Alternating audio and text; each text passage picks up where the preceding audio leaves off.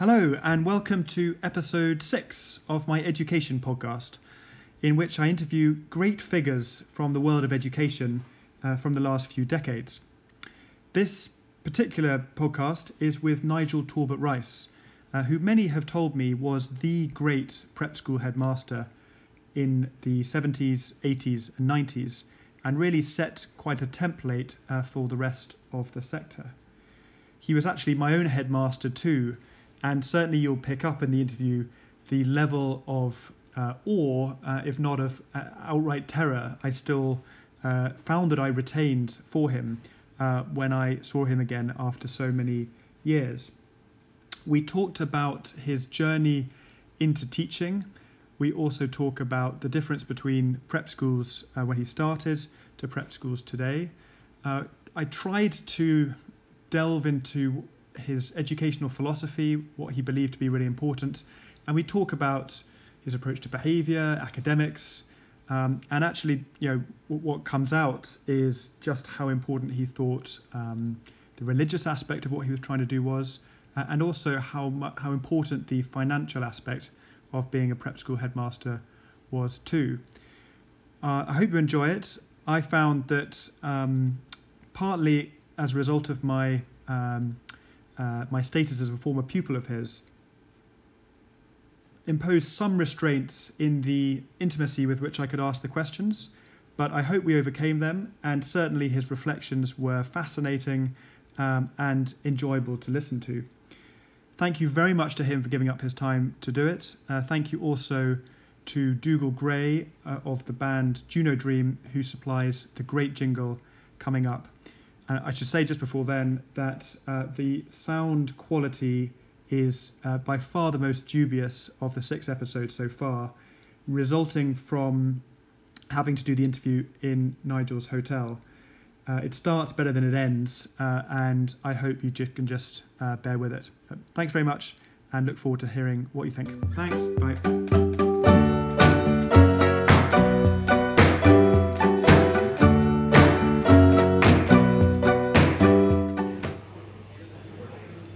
Do you want this recorded? That'd be great. The question that I certainly don't know the answer to myself is what you did before Summerfields. You were headmaster there for 22 years, is that right? Correct. You've done your homework well. What was the story before that? Is this on now? Yes. Suddenly goes on. The story before that, when I left Oxford, I'd done 3 years doing a degree like people do, and I wanted to get on and get a job. So I got a job at Papplewick at Ascot. Yes. Ran it through somebody. Did you go on any of the Christian camps at all? No. But I was aware of them happening. Yeah. Anyway, I used to go on the junior Swanage one, as in those days you were called officers. Right. I think they're called leaders now. So they would take graduates from Oxford to go and run them, would they? Yeah. Yeah. A chap called John Edison, who really was he used to go around prep schools preaching a lot. Right.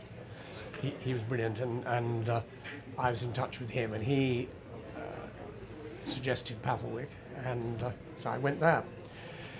1961, September. In what capacity? As supposedly, originally, it came that I was going to be head of history at Papplewick, because the head of history was leaving to teach history at Bradfield. So straight out of Oxford, you were appointed head of history, just like that? Yeah, but I mean, that's nothing particular. Anyway, I'm quite glad to say that actually it didn't come to fruition, because Michael Kidson, who became a famous beak at Eton, did not get the job, fell through at Bradfield, because the chap wasn't leaving or wasn't going on, whatever. So I didn't get that job, and I was asked to teach maths. To which I said, sorry, I can't teach maths. I haven't done it since O-level. And no.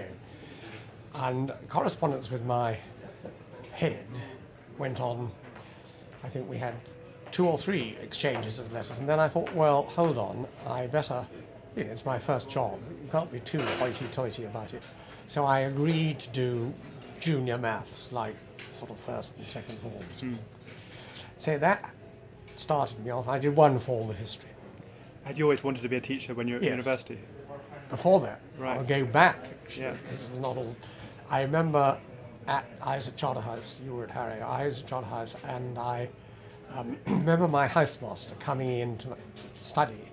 I think I must have been in the lower sixth, because I can remember where the study was, which meant it was the under sixth.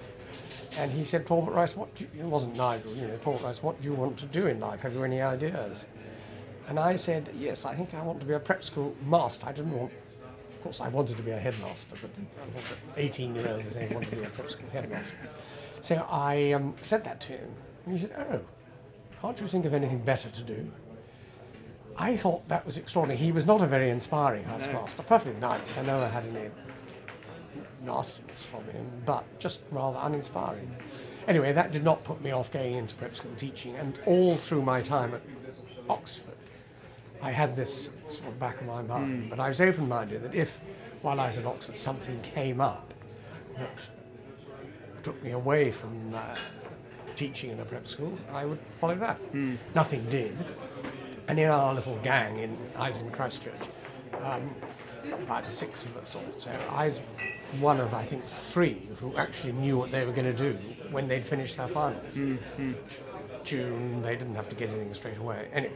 Was that because you had such a great experience at prep school yourself? What had planted that seed? Not particularly at that. No, I much enjoy these camps that I've been an officer on. And it was just something, I don't know, it was in my blood. I don't think my father, who was in the city, was frightfully impressed, but he never objected. He was the senior partner of Smith and Williamson. Yes, you've heard of them. Of course, yes. And Williamson Huge firm. was my grandfather.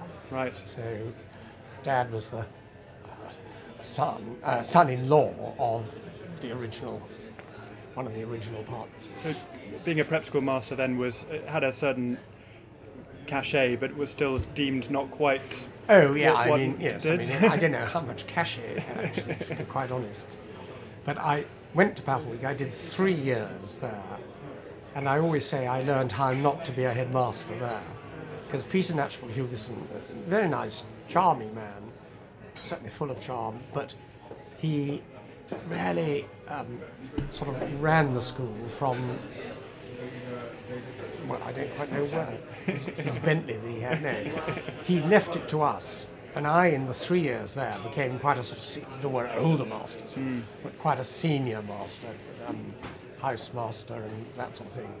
And I remember thinking, if I'm going to be a headmaster, I'm going to be a hands-on headmaster, not one he was so distant, didn't. So I then went to Summerfields. And that was under Pat Savage, was it? Yeah. First time I went there was in December '64. Right. To meet him and the Ogre and he was known as the Ogre. Pat Marston. Pat Marston was, okay, right. Was the Ogre. He was married to Purdy Marston, who was the granddaughter of Mrs. McLaren. So it was in the family, although they didn't have any money in the school. Was he an ogre to staff as well as boys? No. He I think the ideal thing had been that he would be taking over the school after the war. But sadly he became an alcoholic, and a serious alcoholic. By the time I got to Summerfields, he'd largely overcome that. He would drink ginger beer and keep off.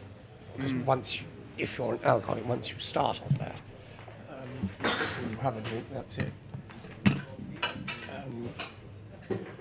So what was the culture like in the 60s at Summerfields?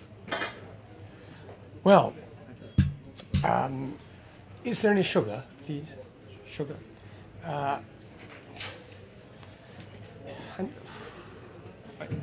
It was obviously different. It was, the teaching. What would strike a contemporary parent or teacher as the most remarkable well, I thing think about compare to the modern day, or when I was headmaster, the teaching was very sort of rote-minded. Yes. and not terribly inspiring. I mean, there were good teachers, obviously, like Jimmy Bell and people, and others, David Kidmay and so on. But it was unimaginative, and it was people who'd gone in to teach, possibly because they couldn't do anything else, or some of them. Not very inspiring rarely. And By I that stage, remember this, there were 20 pages of school rules, which slightly typified what yes, it was like in those days. You might get that now because of health and safety. but different But sorts. I yeah. remember myself and one or two others, we formed a little committee with Pat Savage's approval to try and abbreviate the school rules down to one page, one side. And we did, we got it. The first thing was, above all, use common sense, or something like Right. that. Yes. Yes. But they really, it was ridiculous. And it was a less homely atmosphere. I introduced tutors, and that's what I'm trying to make the thing smaller. But So parents were kept even more at bay, were they? oh, much more. Yeah. I mean, I kept them at bay to a certain extent, but not to the extent. And no, it was parents were a necessary evil. In fact, one of the predecessors, I think was it John Evans, who quoted, "Parents are a necessary evil." Did you by that stage have a theory of education, either through your dip ed or Papelwick? Had you begun to formulate what you thought was important in Well, education? through my time at Papelwick, I became quite not keen on the maths, but quite keen on teaching it. I always taught the slower mathematicians, not the scholars. I never taught the scholars, and I had some quite careful, I mustn't boast, but some successful common entrance results both at Papelwick and at Salford. So, going back to when I started, that first year I was taking the sort of junior forms. In the second year at Papelwick, I was taking common entrance. And over that year, and the first year into the second, I sort of re-taught myself maths. Right. Not what a fraction was, all things like numerator and denominator and so on. So, and in a way, that helped to be able to get it over because you reabsorbed it, not going back to your own school days. But it's interesting that you didn't like the look of rote learning when you first arrived. Was that where did I that come from? won't say I didn't like the name. I think rote learning has its part Yeah. to play, very definitely. And I think those sort of modernists who wanted to get rid of it, education suffered. Yes. Particularly in the state schools, where they gave up rote learning. But you've got to have a balance. There's now the thing, you've got to learn your tables. Yeah. And by learning your tables, you'll be able to do better mental arithmetic. Yeah. And you've got to learn your Latin grammar and that sort of thing. But that's only a small part of it. Yeah. And so I'm not against rote learning, Yeah. but there was far too much dependence on, the history was taught by a great sort of list of dates. And Yes. Harold Hart. Yep. So would you describe yourself as almost a progressive when you first arrived? Well, at I don't think I'd ever be described as progressive. It's certainly Or a little bit more modern than liberator. Salford's, because having been at Papelwick in New School, at Summerfields, things were very much, that's the way we've done it for years, and we'll go on doing it For that decades, way. yeah. And I do remember Pat Savage very politely saying to me after about a year that, "Nigel, I think we've heard enough about Papelwick." Because at Papelwick we used to do this. At Papelwick. So I took the hint and tried not to make quite such a thing of it. So you were made head after about 10 years at the school? Well, it was interesting. I was going to buy a school, Oh, right. St Piran's at Maidenhead. I'm I'd afraid be I a don't know this. multi-millionaire if I had, because it had Gosh, how interesting. 15 acres or 13 acres of prime Yes. land there. So if the school had failed, I think to give you its value, they sold. Quite so while I was still headmaster, they sold, was it 3 or 4 acres for some ridiculous millions of pounds. Right. I can't remember whether it was 3 million or 9 million, but it was something, it's a So lot you knew of money. that you must have been in your 20s at that stage, were you? Were you- No, No. because I was born in 38, so we married in 68 Right. and lived out at Ensham, and I started after a year or a year and a half of marriage to look at, Okay. so there were a number of schools Joan and I looked at, Right. and it sort of, narrowed down to St. Piran's, and I told Pat Savage. Was that because you wanted to lead a school or because you wanted to own a school, do you think? Good question. I suppose a combination of both. I mean, I think Nick Aldridge was going to be in with me on it, and I remember we had a night down in Gloucestershire in Broadway. What's the famous hotel in Broadway? The Ligonards, that's right. So St. Piran's was the one. It was a Summerfields used to play them. Not a bad school at all. I wouldn't say it was a first division prep school, but it was certainly in the second division, depending on how long the divisions are, and nearer the top of it. So anyway, I remember well in the drawing room at Summerfields, the end of coffee, everybody was out of the room, and I said, Pat, I think I ought to let you know that you may be hearing from Liza Tibbets at St. Piran's because I'm negotiating to buy it. That sort of set off a train of things because he said, oh, that's a great shame because there's nobody here who I think could succeed me. And he was very keen that his successor should come from within the school, as he had. Yes. Summerfields had never appointed from outside. Robin Van Thornhill was the first one, and that was because one or two of the governors thought they ought to get away from this. Right. Which was, of course, in the end a mistake, but that's another story. So he talked to the chairman of governors, and it was quite a sort of prolonged thing. I mean, I progressed with and I was going to buy St. Piran's for £100,000, which my trust from grandfather Williamson just had enough in it. So you think that 100,000, and if I'd have been a businessman and wanted to sell up after 20 years, that would have turned into millions. But I wasn't in teaching to make millions. No. Anyway, cutting a long story short, various suggestions. Pat continued along the lines, I don't think it's in it, and it was suggested that I should be appointed assistant headmaster. Right. And this was in 1970/71, so it went on. So in Lent 71, it was announced to the staff that I was going to be appointed assistant headmaster. Do you think that would have happened anyway, or was it just accelerated? I don't know. Yeah. I really don't know. I don't think he'd sort of thought Got that far, yeah.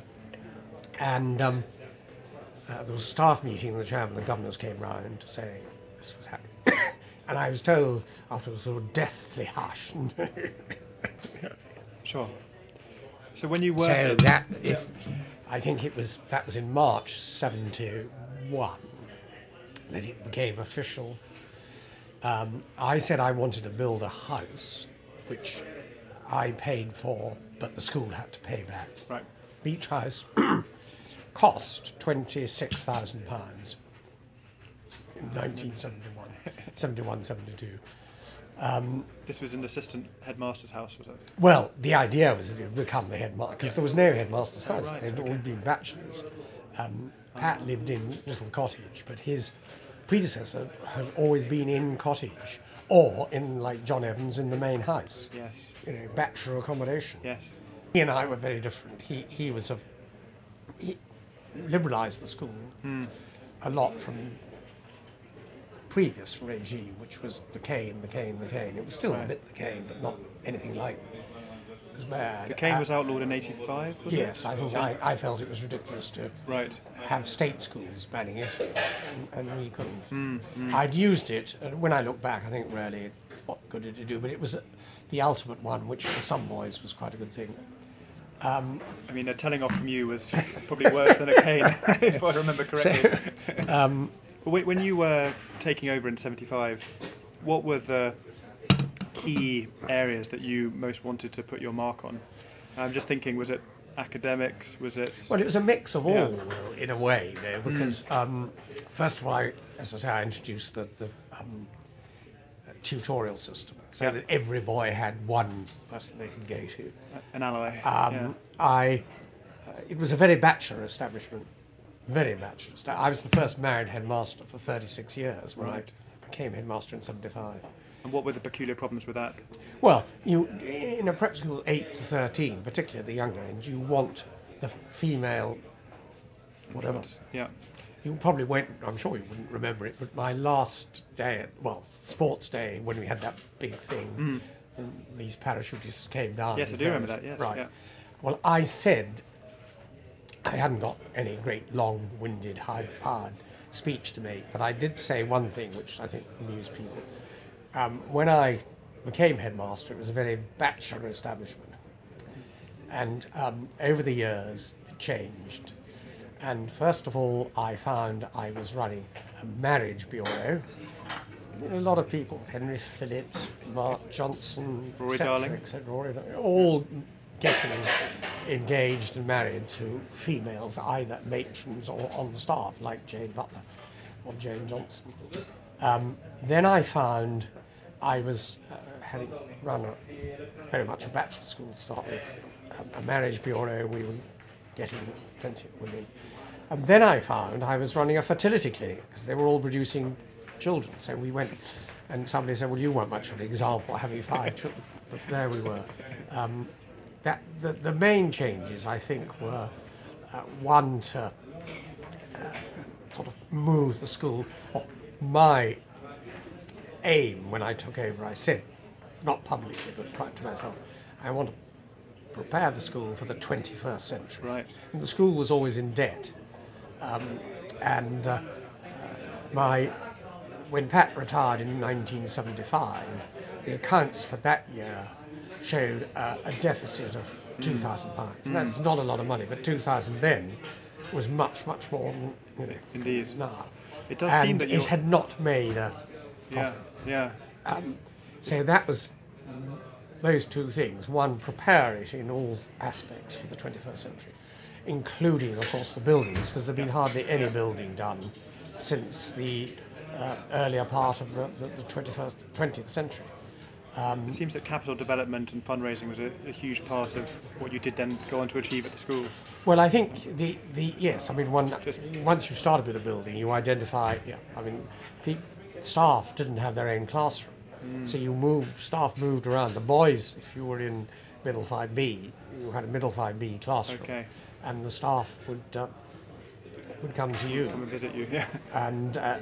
You couldn't set up your own, if you were teaching maths and you wanted lots of interesting posters, or that sort of thing, or history. None of that was possible.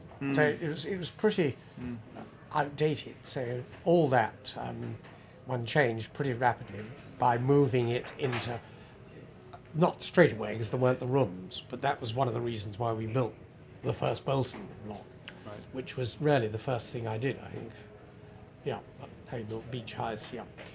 So you had to have space in the ground. So that made 8 new classrooms. Did you enjoy that quite pragmatic fundraising part of the role?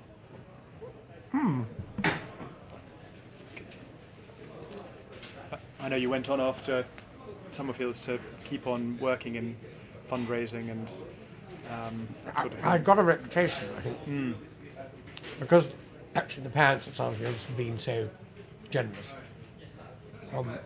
By the way, for the microphone, I'm eating something, that's why it sounds so funny.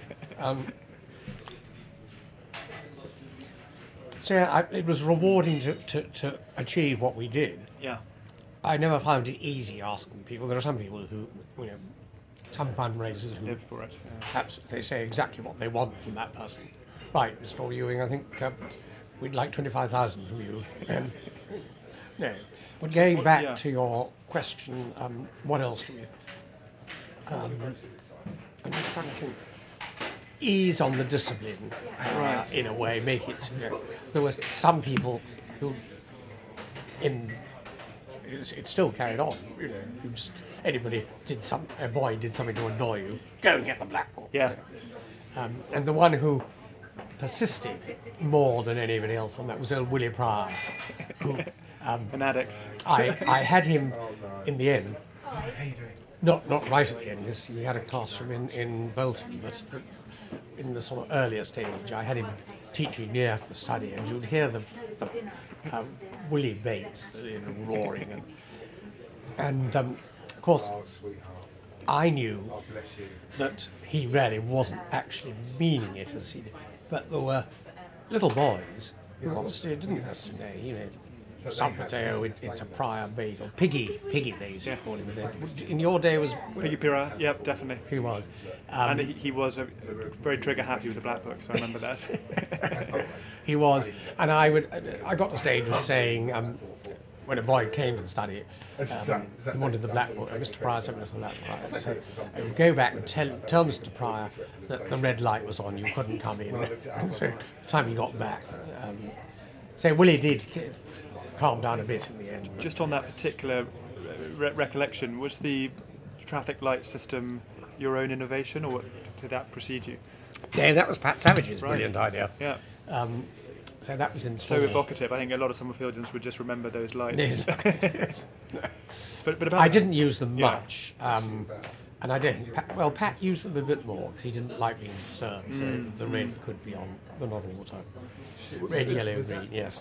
Discipline seemed such a finely developed system at Summerfields, and I think being able to incentivise behaviour just through reds and blues, and then with a black book. I mean, was that something that you worked on yourself, or did you inherit that system?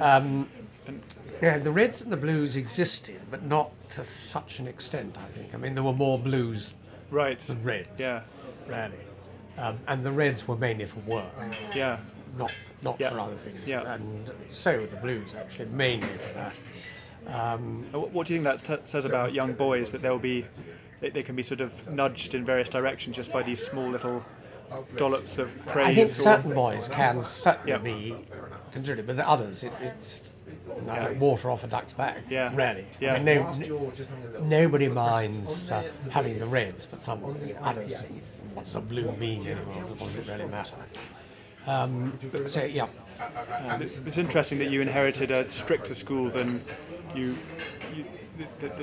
one that you then you left It was behind. rather petty. Yeah. The 20 pages of school rules. You could be had for just by doing any little thing, have a, that's a blue or whatever, or minus mark. Yeah. I mean, I'm always told, people have said in a nice way, you ran a tight ship. Yes, yeah. But I think you're running a school like Summerfields, and with the parents who are there, it's got to be fairly tight. Yeah. And I irritated fairly early on. I remember some father wanted his son to do something having finished common entrance, and I said no. He was really cross. The boy was going to Radley, and the father got Dennis Silk to get in touch, and I said, Dennis, once I let one go off and do this game, there's a lot they enjoy in the last period after common entrance. So I was quite, and also when I took over, there was a list of boys who couldn't have their hair cut at school.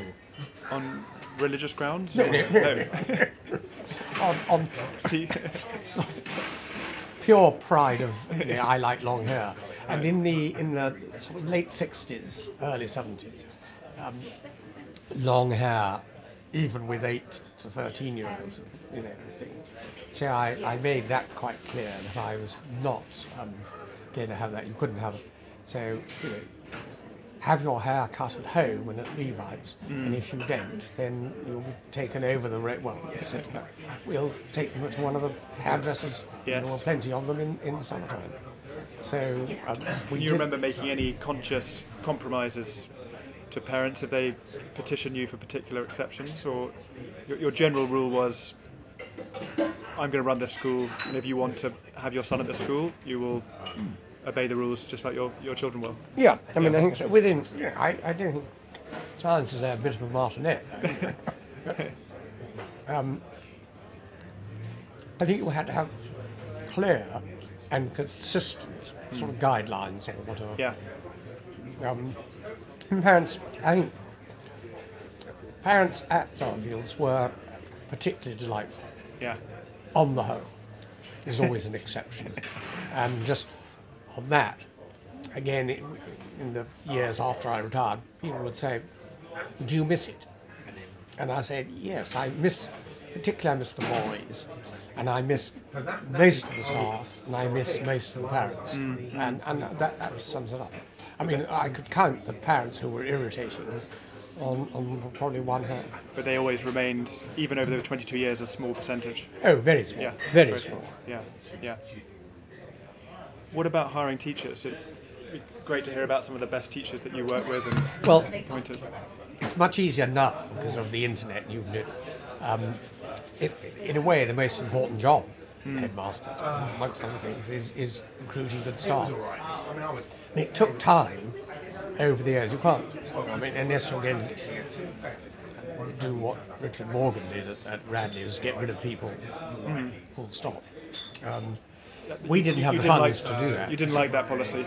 Well, no. I the one or two I would have probably got rid of, but what one tried to do was to improve their, jazz them up and say, look, and I would get, I think I better not mention any names, I'd get complaints about X or Y's teaching, and so I would have X or Y, and that, just telling them that there had been complaints, would buck them up a bit. I think it did, yeah. Although, quite honestly, somebody who's not a brilliant teacher can't be made into one by telling them that.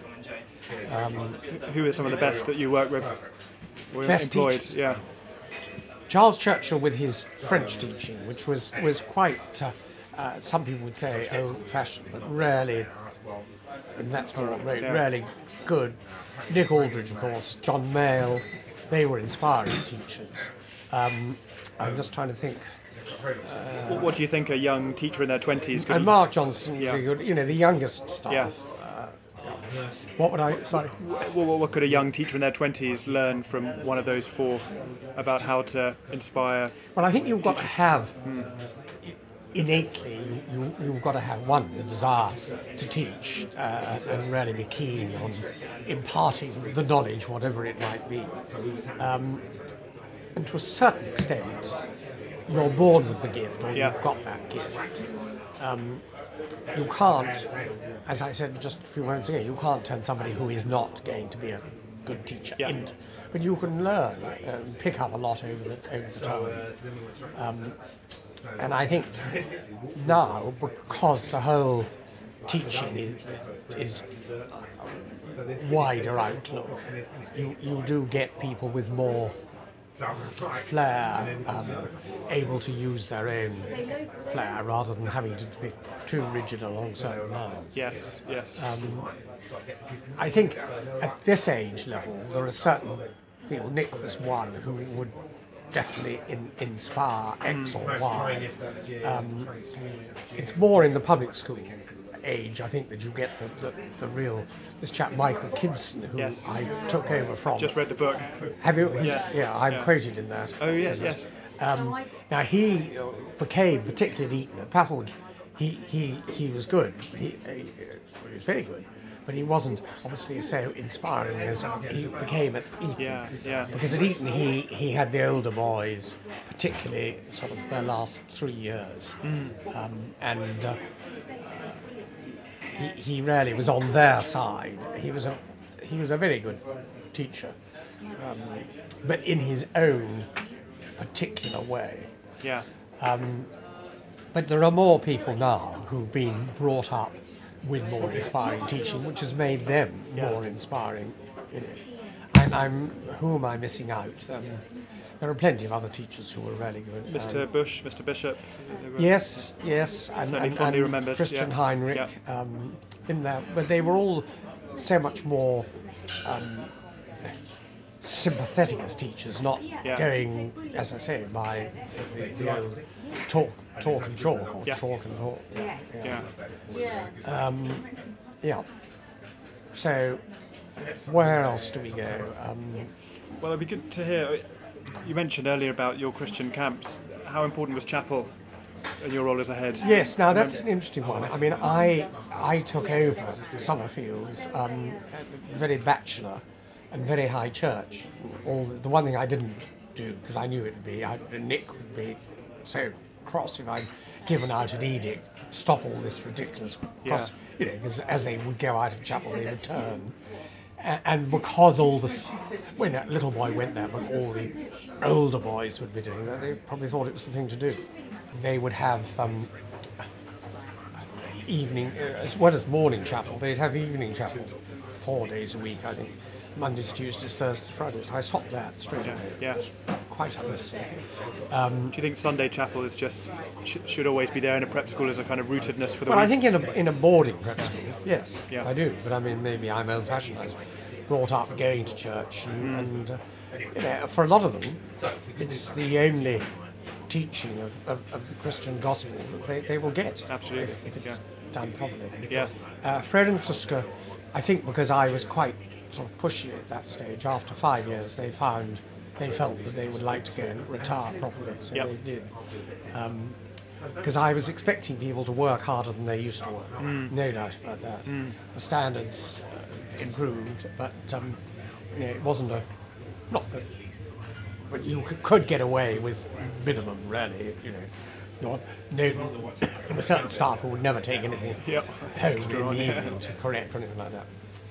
It's a slightly corny question, but did you feel that you were a born leader? It sounds like you'd always... No, I even didn't. from No. I don't think I am a born leader, really. But You said you ran a tight ship. What did you learn about... can we finish on Yeah, the on of course, the, of course, the, yeah. the, Yeah, the Christian side, yeah. Christian Yeah. side. So after that, it was Fergus Cappy. He was. Did you come across him? No, Just he Brian left Gadd, us. yeah. Fergus, Joanna used to take the children to St Michael at the North Gate. I don't quite know why not St Andrews, which is much closer. St Andrews, Linton Road, where we go now. And Fergus Cappy was at Wycliffe Hall and was doing his sort of teaching practice, so to speak, with the vicar there. And anyway, she said, why didn't I approach Fergus when he was getting towards the end and offer him place? So Wycliffe Hall is evangelical theological college, and Fergus was evangelical, but he gradually became, whether it was Summerfield's, but I appointed him, and yes, it continued the bringing down to earth. But yeah, I think now it's probably continued further. I don't know. There isn't a chaplain now, and I would guess they're not going to, unless somebody came who was really good, because they had somebody who, Robin had somebody who was a bit of a disaster. Certainly, I would have liked to have perhaps gone a bit further.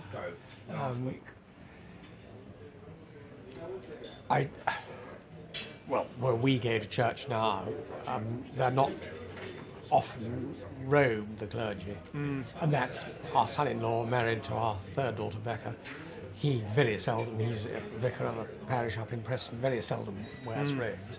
I still like that, and I like hymns, although the campus one had choruses and that sort of thing. Yeah. I certainly, and there were some good choruses. I think I was a mix of ancient and modern. See what I mean? Yes. Because that prayer book, I felt we needed something, produce that with Fergus and David Langdon, and put in prayers, and I still use it, fun enough. Right. I use the prayer book on the council of St Luke's Hospital, and we start with a prayer, and they asked me to do it, and so I'm reading prayers from there. From the Summerfield's prayer book. I had, with the aid of Fergus, and I'm not sure David so much, but certainly we chose the prayers we put in there. And I think that was good, and certainly the whole chapel was lively, but it probably wasn't preaching the gospel quite enough. I used to get prep school heads on, and they were more Practical. well, they were trying in a way to sell their own schools. Not that they were doing that as a sermon, but a lot of them wouldn't have been Christians, actually. No. So that was chapel, and I think generally became livelier. You know, they used to have too many sung Eucharists, alternate Sundays with sung Eucharist or Matins, or even song. And I think, in a way, it was a good thing. We were traditional, that's why I say ancient and modern, traditional with things like the form of matins and even so. I remember talking about saying to our son-in-law, or to Becca actually, when we were staying up there for New Year, is it going to be matins? And they said, what on earth are you talking about? Matins? What sort of moral failings would 8 to 13-year-old boys typically manifest that most need moral instruction, do you think? And I suppose that the worst or the most frequent would be bullying, unpleasantness, and one would... Could chapel help aid in the correction of that? I'm not sure that it should have more than it possibly did. I don't know. Yeah. Do unto others as you have done unto yourself. Quite. Not sure. I only preached twice. That's where I was a bit shy about my own Christian belief. I'd never been brought up to sort of expound the gospel. But, yeah. Yeah. So, if I was head now, I'd be getting more preaching of the gospel, or explaining of the gospel, preaching, as well as the good old Bible stories. I mean, I probably taught you divinity in your first year. Yes. And my whole aim there was actually to get children who probably hardly heard of the Bible understanding the good Old Testament stories as well as the New Testament. Yeah.